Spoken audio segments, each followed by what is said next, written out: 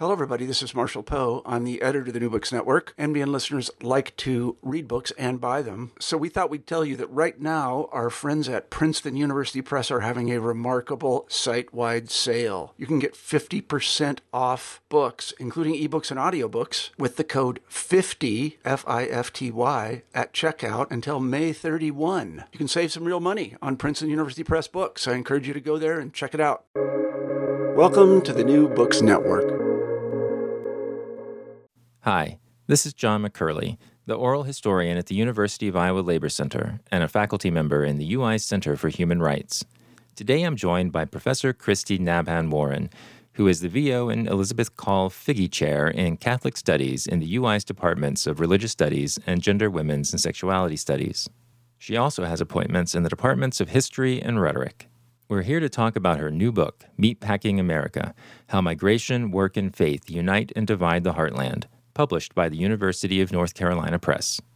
Kristy, thanks for being with us here today. Thanks for having me, John. The place that I wanted to start actually was with place because, I have the sense that a lot of people especially people who aren't Iowans, don't really know what Iowa's like and sort of have this imaginary giant cornfield in their heads.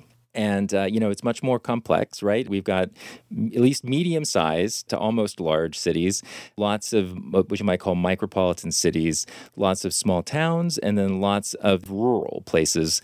And your work really interestingly, moves between some of those different places. And I wonder if you could situate us for a moment and talk about how place matters in your work and what you learned about Iowa and the Midwest as a place. Yeah, there were a lot of reasons why I wrote this book. I think, for one, I'm a lifelong Midwesterner. I was born in Gary, Indiana in 1970. So I'm from the urban sort of Rust Belt, steel mill, Gary, Indiana, and the surrounding communities. And also being, intrigued, but also bothered by the tropes, the way in which the Midwest has been characterized, mischaracterized, and in particular tropes that I know you're fully aware of, John, as a scholar yourself and as a Midwesterner, that we're just a flyover place. You just kind of hurry up and drive through, if you're lucky, stop at some rest stops or fly over on your way to somewhere supposedly more interesting and cosmopolitan and edgy. And so I wrote this book for a lot of reasons. As a lifelong Midwesterner, someone for whom place has always mattered to me. And as a scholar, I've always wanted to understand more deeply where I happen to live. And so when I was in graduate school in Arizona State in the early 90s, I wanted to understand the Latino part of Phoenix, and I wanted to understand borderlands issues, which definitely informed my first two book projects very much because the Southwest was very new to me as a Midwesterner.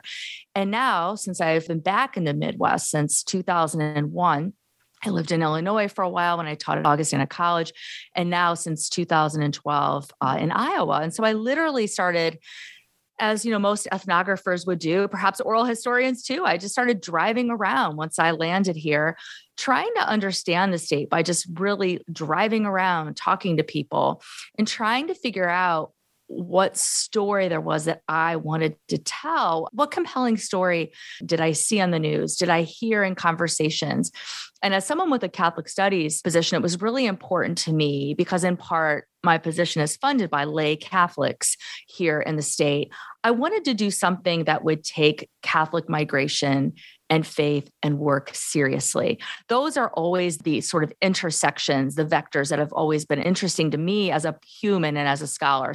Work, religion, and migration, because I saw it in my own family, a mixed ethnic, mixed religious family in Northwest Indiana for whom the steel mills and peddling fruit was a livelihood. And so as I started to hang out in some rural parishes and micropolitan and small city parishes, what became clear to me that religious places are one sort of frontline place that we can really understand changing migration patterns in the state. And I also make an argument in the book of the larger Midwest as well. There are a lot of folks coming to the Midwest from all over the world, primarily to work and to have grass and to have nice yards and clean air, places where they can raise their families. And so after I had conducted well over 100 interviews, mostly in Catholic parishes, mom and pop diners, parks, on park benches while moms would watch their kids running around, and inside parishioners' homes, it also became clear that most of the folks I interviewed, Catholic and non-Catholic alike, worked in meatpacking plants. And there, the story continued to unfold. We think of, right, one of the tropes is that Iowa is just unredeemably white, and it's white in a very particular way. So I wanted to unpack the whiteness, and I wanted to challenge these perceptions of whiteness, because in these packing plants, they're incredibly dynamic ethnic and racial spaces. And so I wanted to understand the Midwest more deeply, in particular Iowa. And then the next step was, what do places of work tell us about the Midwest and the global Midwest, where the Midwest and Iowa in particular stand in relation to the rest of the world? And so, the project kept growing. In some ways, it's like, oh my God, this is like getting out of control. But it was very exciting, because I kept realizing that with each component, moving from the parish to the workplace, I think gives us a really rich deep dive into what's going on in places like Iowa that very much push back against popular half-baked hot takes, if you want to say. This book is very much a cold take. Let's step back after years of research and what's really going on in places like Iowa. Well, I want to dig into it a little bit more deeply there, in the sense that I want to stay away from the work. I'm going to get to the workplace and the parish in just a sec, but Absolutely. But like I say, I'm interested in the surroundings of those places. For example, like you might have a place like Columbus Junction or like Ottumwa, which has several thousand people, but then is surrounded by these smaller places that might have 200 or 300 or even smaller, right? And then of course you have true farms, which are both households and businesses. And it seems to me like that Iowa operates in this kind of weird middle ground between all of those kinds of places. And so one of the struggles, it seems to me, to be like, what is Iowa? Where is Iowa? How do you find it in order to talk about it? And, how did you answer that question for yourself? That's such a great question. So yeah, now that you asked that, I'm like, I didn't really address place as much as you wanted in the first question. So let me get to the place. I mean, I think that the example you just gave is an excellent one. So Columbus Junction, you mentioned Columbus Junction. That was one of my primary field sites, and that's where Tyson is located. So the vast majority of inhabitants of Columbus Junction, Latinos, Burmese, some Vietnamese, and some white ethnics work at the packing plant. In many ways, we could say that the packing plant is the economic lifeblood of the town, for better or worse, right? It's also polluting the place, right? The things that go into the air, the waste that goes into the soil, the chemicals that are on the bodies of the workers. And so in terms of place, what was so compelling to me about Columbus Junction is that it's just nestled. It's, about 45 minutes south of Iowa City. It's a lovely drive down there. It's kind of in the middle of nowhere, but it happens to have been on a railroad line. So Columbus Junction, in contrast to Columbus City, which was not that far away, thrived because it was on the railroad, and there was industry such as Tyson, and before it, Iowa Beef Packers, IBP. And so you've got this little town, this quaint little town with a downtown, and less than a mile outside of this little town, you have the Tyson plant.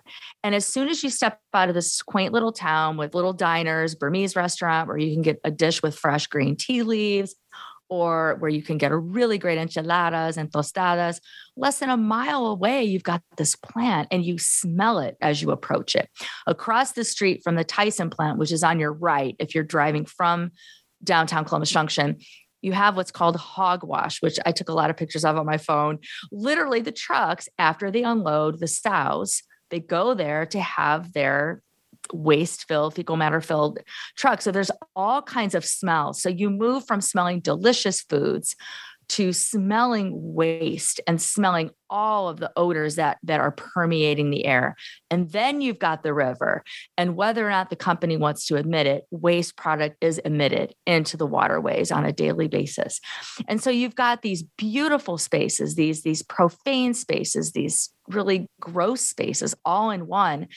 And, I got to know Adela, who runs the New York Dollar Store, which is downtown Columbus Junction. And so many of the owners of the shops in downtown are former workers of Tyson. And it was their dream to be able to leave the packing plant, to open up their own business. And so it's fascinating to talk with folks like Adela, who's, this tiny, tiny Mexicana And her business, like most of the businesses downtown, is catering to the workers. Remittances are sent there. Lottery tickets are bought there. Special foods are imported by Adela for the families who work at Tyson and after their shift shop there. So these are really fascinating towns. And when you drive in, I know I assumed I would see a lot of white folks, right? Because I'd passed through the cornfields. But what I saw and what I heard were Guatemalan dialects. I think one was Canjobal, which I don't speak, but I've picked up a little bit in understanding.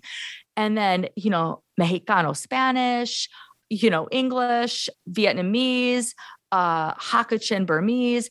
And so at the packing plant itself, if you're able to get access, when you walk back, there are like 15 different signs saying welcome in different languages. So it's like, this is not Iowa white, right? And so these places, much like Ottumwa and Marshalltown, which are much more Latino, the Latino presence there is also very prevalent. You go to these towns and your perceptions are just completely rocked. And I love what you said about this weird middle ground, right? Because you have farmers wearing their Carhartt overalls and jackets. You have like really teeny tiny Latinas, walking and speaking Canjobal and Spanish. And it's just like, rarely do you see this interaction, even in like big cities and like very concentrated spaces. And so I think that spaces like Marshalltown, Ottumwa, even West Liberty, places where we see packing plants off, in Iowa, are really dynamic ethnic racial spaces like that. I would make an argument that we don't get that intensity when you walk in Manhattan or when you walk down like Michigan Avenue in Chicago. Yeah, I think that's a really powerful observation that, as I say, is often missed by people who don't live here. That, you just look at the total numbers. If you look at the percentages of, quote unquote, white people, and it gives you a profoundly misleading sense of what relationships sometimes are actually like. Well, so I want to sort of shift then, or actually maybe sort of drill down a bit. Because again, one of the things that I think, as someone who has interviewed meatpacking workers, but through a labor lens, primarily with people who work in meatpacking, is that you show us how the meatpacking plant, as you kind of hinted there, is connected to small business, but is also connected, and I think this is one of the things that people really miss a lot, is the way it's connected not just, of course, to farm labor in the fields, but also to things like egg production, which is maybe one of the most invisible forms of labor that's happening, but again, that nobody's talking about. And so, I wonder if you could talk again about kind of that ecosystem of labor that you encountered. Yeah, I love that ecosystem of labor. Yeah, there's all kinds of ecologies really bumping up against each other. Yeah, and so there's a term in the industry called vertical integration, right? I know you're familiar with that, John. So when the packing plants move from places like the Chicago Stockyards and Cincinnati, formerly known as sort of Porkopolis, to rural spaces in Iowa, Kansas, Nebraska, 60s, 70s, 80s, and we had the deunionization.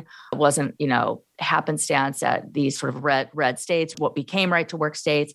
Absolutely. So when we saw that shift from urban to rural spread out, what we had is like, you've got the corn that's grown.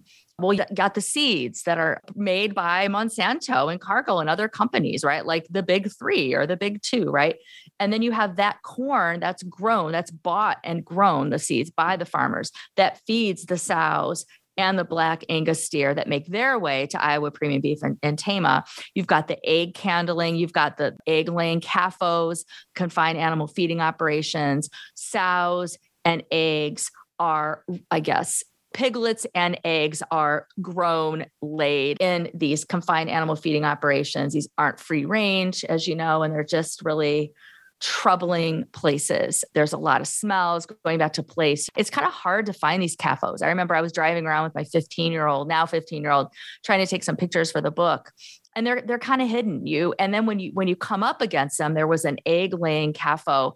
There were these armored trucks, and it was like a gated community. And we knew we were on the trail when we saw feathers flying everywhere, and you smelled it. It was horrific. And we circled it many times. And one of these, it was like a Brinks-like truck, was following us after a while. And I got really, really skittish, thinking oh my God, I'm going to be pulled over, maybe arrested. I'm taking pictures. So, I mean, you've got these hidden places, hidden workers, right, whose labor is not seen. And as we know, from reading all the great scholarship and going back to Upton Sinclair's work, right, The Jungle, when meat slaughter was in the inner cities, it was much more open. I mean, it was also not up to code in a lot of ways and just truly disgusting and bacteria ridden. I would say contemporary meatpacking plants have definitely changed, the ones that I toured. But everything's hidden now, whereas things used to be more open and more seen. So workers and their bodies are hidden and unseen. And I make an argument in the book that they are also fungible commodities. They are seen as fungible commodities and treated as fungible commodities, much like the eggs, the chickens, the sows, the cows, the steer. So basically from before insemination and birth and growth of the corn, the animals, everything is linked. So you've got towns like Washington, Iowa, which is a producer town where the animals are fed and raised. They supply the processing towns. So the producer towns tend to be better off. They tend to have more environmental standards. They tend to be wealthier. There tends to be sort of a white elite class sort of running the town. But when you get to a place like Columbus Junction and Tama, these are poorer places. These are places that are they're packers, and so there's definitely I don't know if we want to call it a caste system, but very much like a class caste system that emerges as a result of all these different nodes of production. Let's move to your expertise in religion. One of the things that I think some readers might be surprised at is the way you open the book. I thought the first chapter was particularly interesting in the sense that, you start with these Catholic and Protestant white farmers. And, take us back, well back into the late 19th and early 20th century to set the stage. And, as a historian of Iowa, one of the things that I thought was very interesting, but again, sort of maybe just sort of teased at a little in the book, was the long tension within Iowa between Protestants and Catholics, right? Which I think, again, is something that people probably don't know unless they are Iowans and sort of can see some of the still sort of lingering elements of that. And there's been some really interesting recent work on the way that the main political expression of that tension in Iowa, which was prohibition and anti-prohibition politics, goes away essentially in the late 60s, early 70s, and you start to see some very important political realignments, which continue to be with us today, in the shift away from these primary tensions between Protestants and Catholics and the formation of some current political alignments. I just kind of wonder to what extent you saw some of the echoes of these old tensions and where you saw, again, one of the main themes of your book, which is this sort of coming together and how that happened. My spouse is a historian, and so he's always such a great reader because this book very much reflects my training as a historian of religion in the United States, but also as an ethnographer. So I was dually trained in grad school, and I'm really grateful for that. But my real methodological love is ethnography. And so a lot of interviews and stories, but I do believe very strongly that the very best ethnographies must be historically contextualized. And as you know, as a historian of Iowa, continuity and change are two of the big things that historians look at. And so I wanted to start with Corinne Hargrafen's story. Even before her, I have Rosa, a woman I met, a migrant who's coming over. I wanted to have the bookends of two Latinas, one coming and one staying. So that was sort of the framing. As it's always hard. Like, how are we going to structure a book? So I decided I wanted to structure it by a story of coming. And we have a lot of books like that, coming and migrating, but I wanted to end with a Reina story at the end. And so I thought it was important to start with Corinne Hargrafen's story and to start with her experience and her experience of poverty and being, a very devout Catholic and experiencing some, you're right. There's a teaser in there that she experienced some anti-Catholicism, but I don't delve into it too deeply for sure. So I wanted to start with Corinne's story. And I think one of the reasons why I started with her story too, is that I think on a personal level, I'm a big believer that we all have so many commonalities linking us. But as I was, conducting all these interviews, I mean, the stories from the white ethnics, the German and Irish Catholics who would consider themselves white now, but they're very proud of their Irish German heritage. Their stories of their parents or their grandparents coming over, the poverty, hand sewing clothes, having outhouses, not having a lot. It was very similar. I mean, there were a lot of similar strands to the stories of the more recent migrants and refugees I was collecting stories from, just like working really hard, not having any extras, but being really proud of how hard they worked. And also how church, in this case, the Catholic parish, was a really important place. So speaking about place, how parish and parish boundaries became such an integral part of their story about who they are, what community they belong to. And so whether we're talking about Corinne Hargrafen, who's now in her late 90s. She's doing great. She's a wonderful woman. Whether we're talking about Corinne Hargrafen or we're talking about Reina, a more recent Guatemalan migrant who speaks Canjabal, Spanish, and English. Spanish is sort of the language that we were able to speak together. Very, very similar stories. And so that was one of the reasons why I told this story, why I started with her story. And most certainly, there are still tensions. But what I really picked up on and ran with more in the book, what was talked about more was ecumenical connections. And so the priests that I feature in the book that I worked closely with, for example, Father Joseph Sia, who's the former parish priest at St. Joseph's in Columbus Junction and West Liberty. He's now with the diocese in Davenport, and Father Trevino is now with West Liberty and Columbus Junction. But Father Joseph is one I really worked very closely with. And he, like other priests in these rural areas who serve parishes that are predominantly Latino, Spanish speaking, they work. So whether we're talking about Washington, Iowa, Iowa City, West Liberty, Columbus Junction, Ottumwa, Marshalltown, all of the priests in these areas work with Lutheran, Methodist, Baptist, in some cases, Jehovah's Witness communities, because they're very pro-immigrant. In Columbus Junction, for example, Father Joseph has worked with ministers in this ministerial alliance organization. When they hear word of mouth that there might be an ICE raid, they work together to inform their parishioners, their folks who go to their church. Because whether we're looking at St. Joseph the Worker Catholic Parish in Columbus Junction, or we're looking at the Burmese Methodist Church, or also Burmese go to the Baptist church there. We're looking at the Presbyterian Church, whatever church we're talking about, the Pentecostal church, we have vulnerable people, whether they're documented or undocumented, right?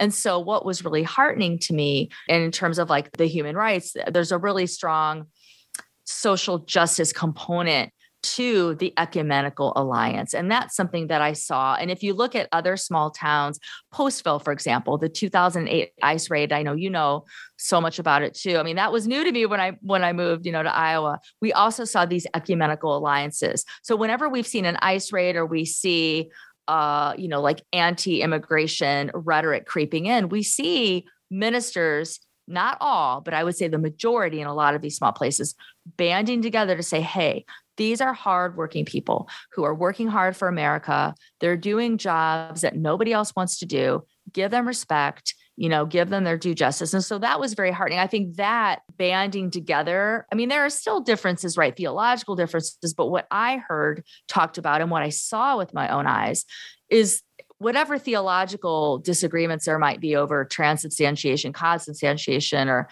some of those old theological debates, right?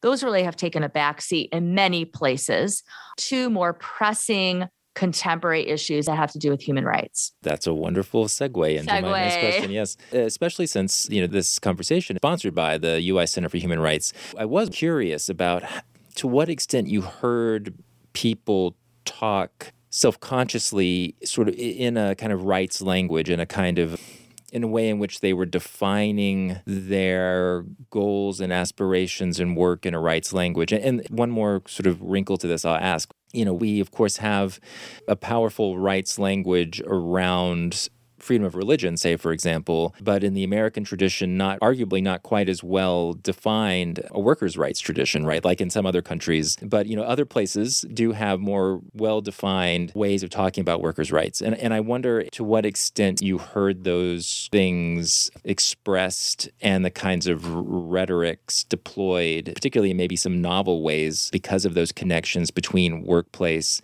and faith that you explore. In fact, I'm going to probably do a follow-up article soon that I can share with you and the audience about exactly this. So all the field work for this book was done before COVID. And I have in sort of the last chapter a bit about it. But a lot has been happening since COVID hit the packing plants, since the packing plants didn't respond well, we can say, to workers' rights. And so many of my interlocutors I interviewed, I'm thinking Columbus Junction more specifically because I did so many interviews. That was really a primary field site, whether it was Abby, who's a parishioner there at the Catholic parish, who works in a retirement home, a nursing home. She said, we work really hard and we give money to church, we give to this country. And she has experienced a lot of racism. People will randomly come up to her and say, where are you from? Why are you here? And just really rude, sort of in your face racism. And she has brought up during our several interviews we had, just how her parents migrated here when she was a baby and how she's been here her whole life and how she works hard and she's American and she has a right to live free from prejudice. And that she made a really fascinating observation that did make its way into the book, that it's brown and Black women and Asian women who are taking care of the elderly white in the United States. And she's like, these folks, she said, I take care of, I never see their families. She's like, I take care of them. We take care of them here. We are caregivers. She wants more respect. She's actually demanding more respect. And Fernando, who I got to know really well too, who's been at the Tyson plant for many, many years, yes, absolutely talks about the difficulty of the work he does, the packing and how important it is, and how he has a right to live in a racist-free, he has struggled. He has been the victim of racism. Now, because neither of the plants I worked at are unionized, and folks were careful, even when, most of the interviews took place outside of the packing plant. When I was in the packing plants, I was able to have interviews, but it was mostly observation. And when I did my week-long training at Iowa Premium Beef, I was on the line. I wasn't allowed to cut, but there were conversations with workers, but most of the conversations took outside of the packing plants. But since the field work, like organizations such as Iowa CCI has been helping workers organize, and all of these organizing meetings to see about potentially having a union in Tyson have been taking places in Catholic parishes. So West Liberty's St. Joseph, there's a lot of St. Joseph's in Iowa. So St. Joseph's Parish in West Liberty is one of the sites of this grassroots organizing that Iowa CCI is helping to cultivate. Also, Columbus Junction at St. Joseph, the worker there.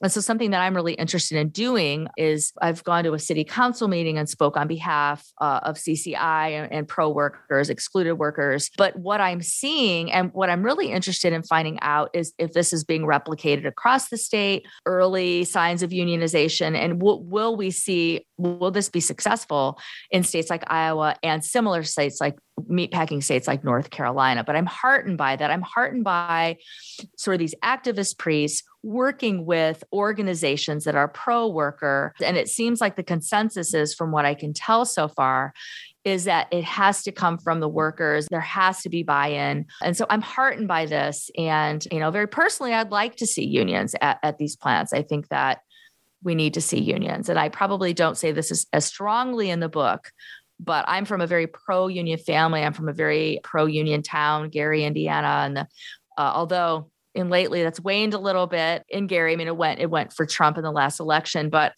yeah, I'm seeing stirrings of this. And again, we're getting a lot of partnerships. We want to call them ecumenical partnerships between the people themselves, groups like Iowa CCI, and members of the church hierarchy.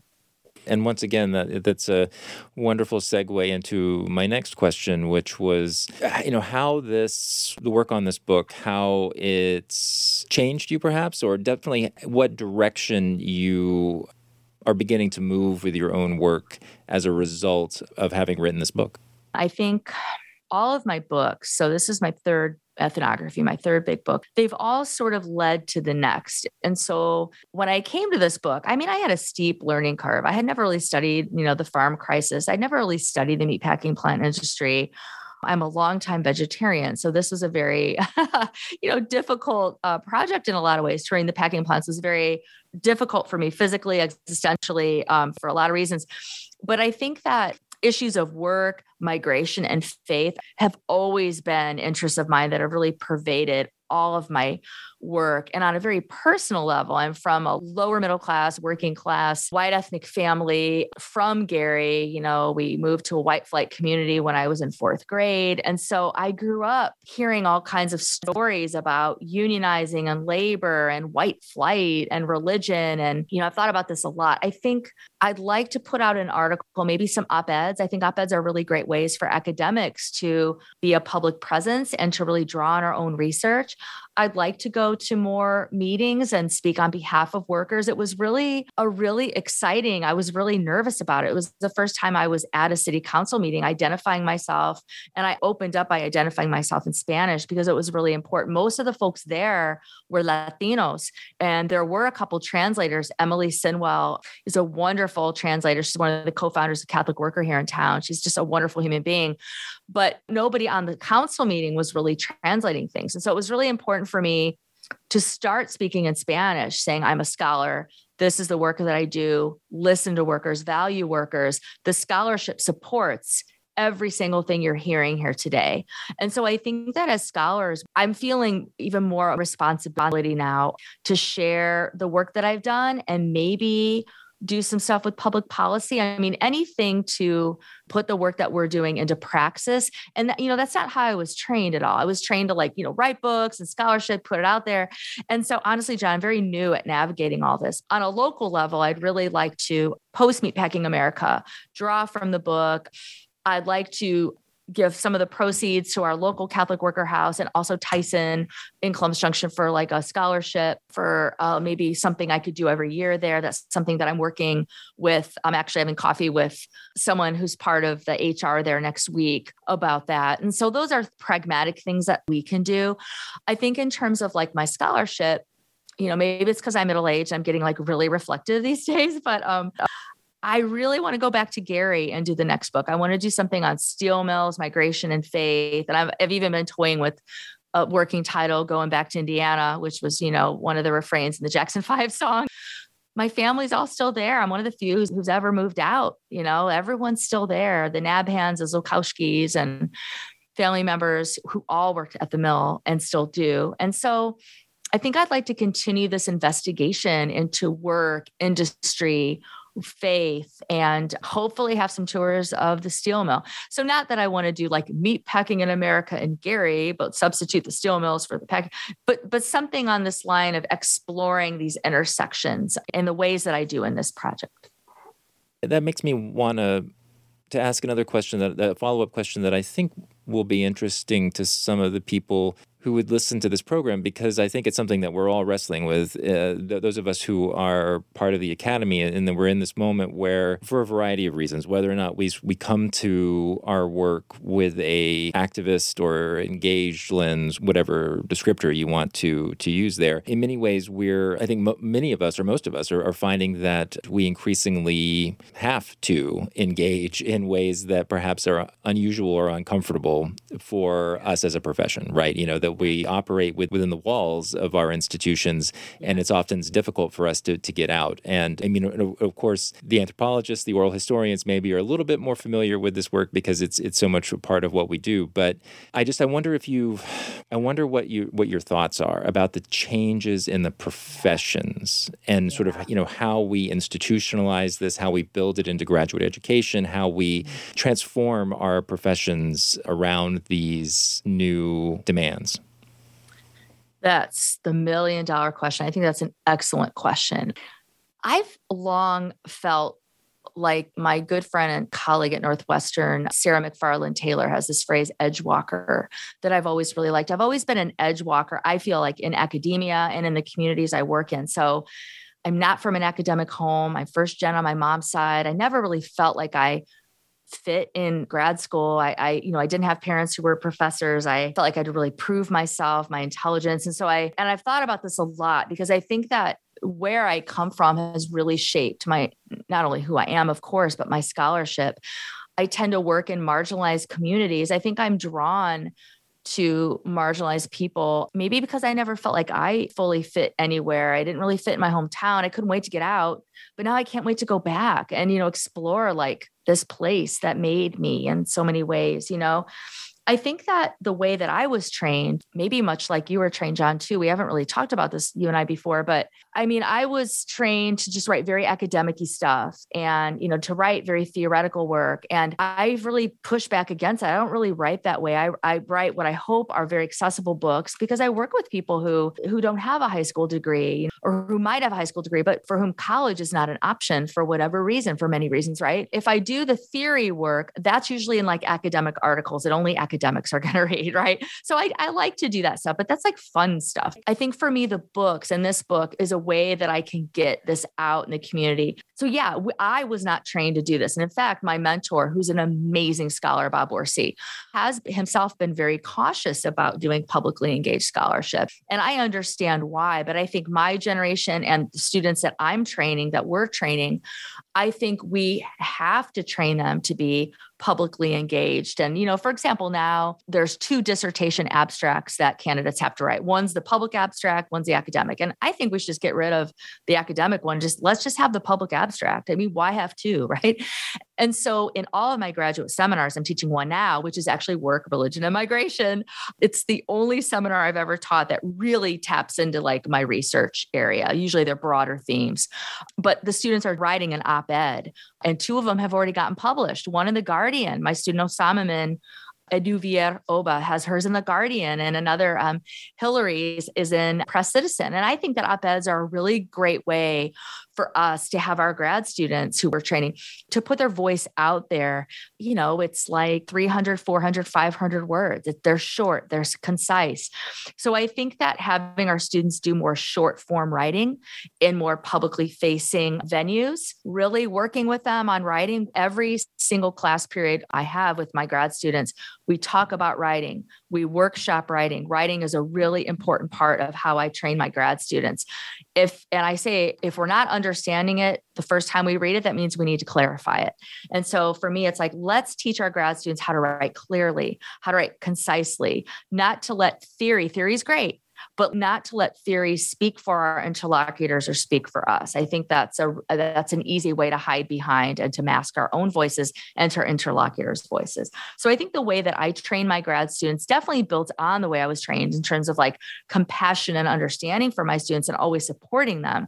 But in terms of assignments and how I'm training my students, and I want my students to not see themselves as scholars compartmentalizing, right? I bring my whole self to my scholarship as a parent, as a partner, as someone who's involved in the community, who supports small businesses, who's helped a dear Ethiopian friend get her food business started, her made to order food business. I think all of that comes through in my work. And I think the way that we were trained primarily by men, by white cishet men, and nothing against white cishet men, but that's who I was trained by. And I think that even women who train me were taught to compartmentalize things.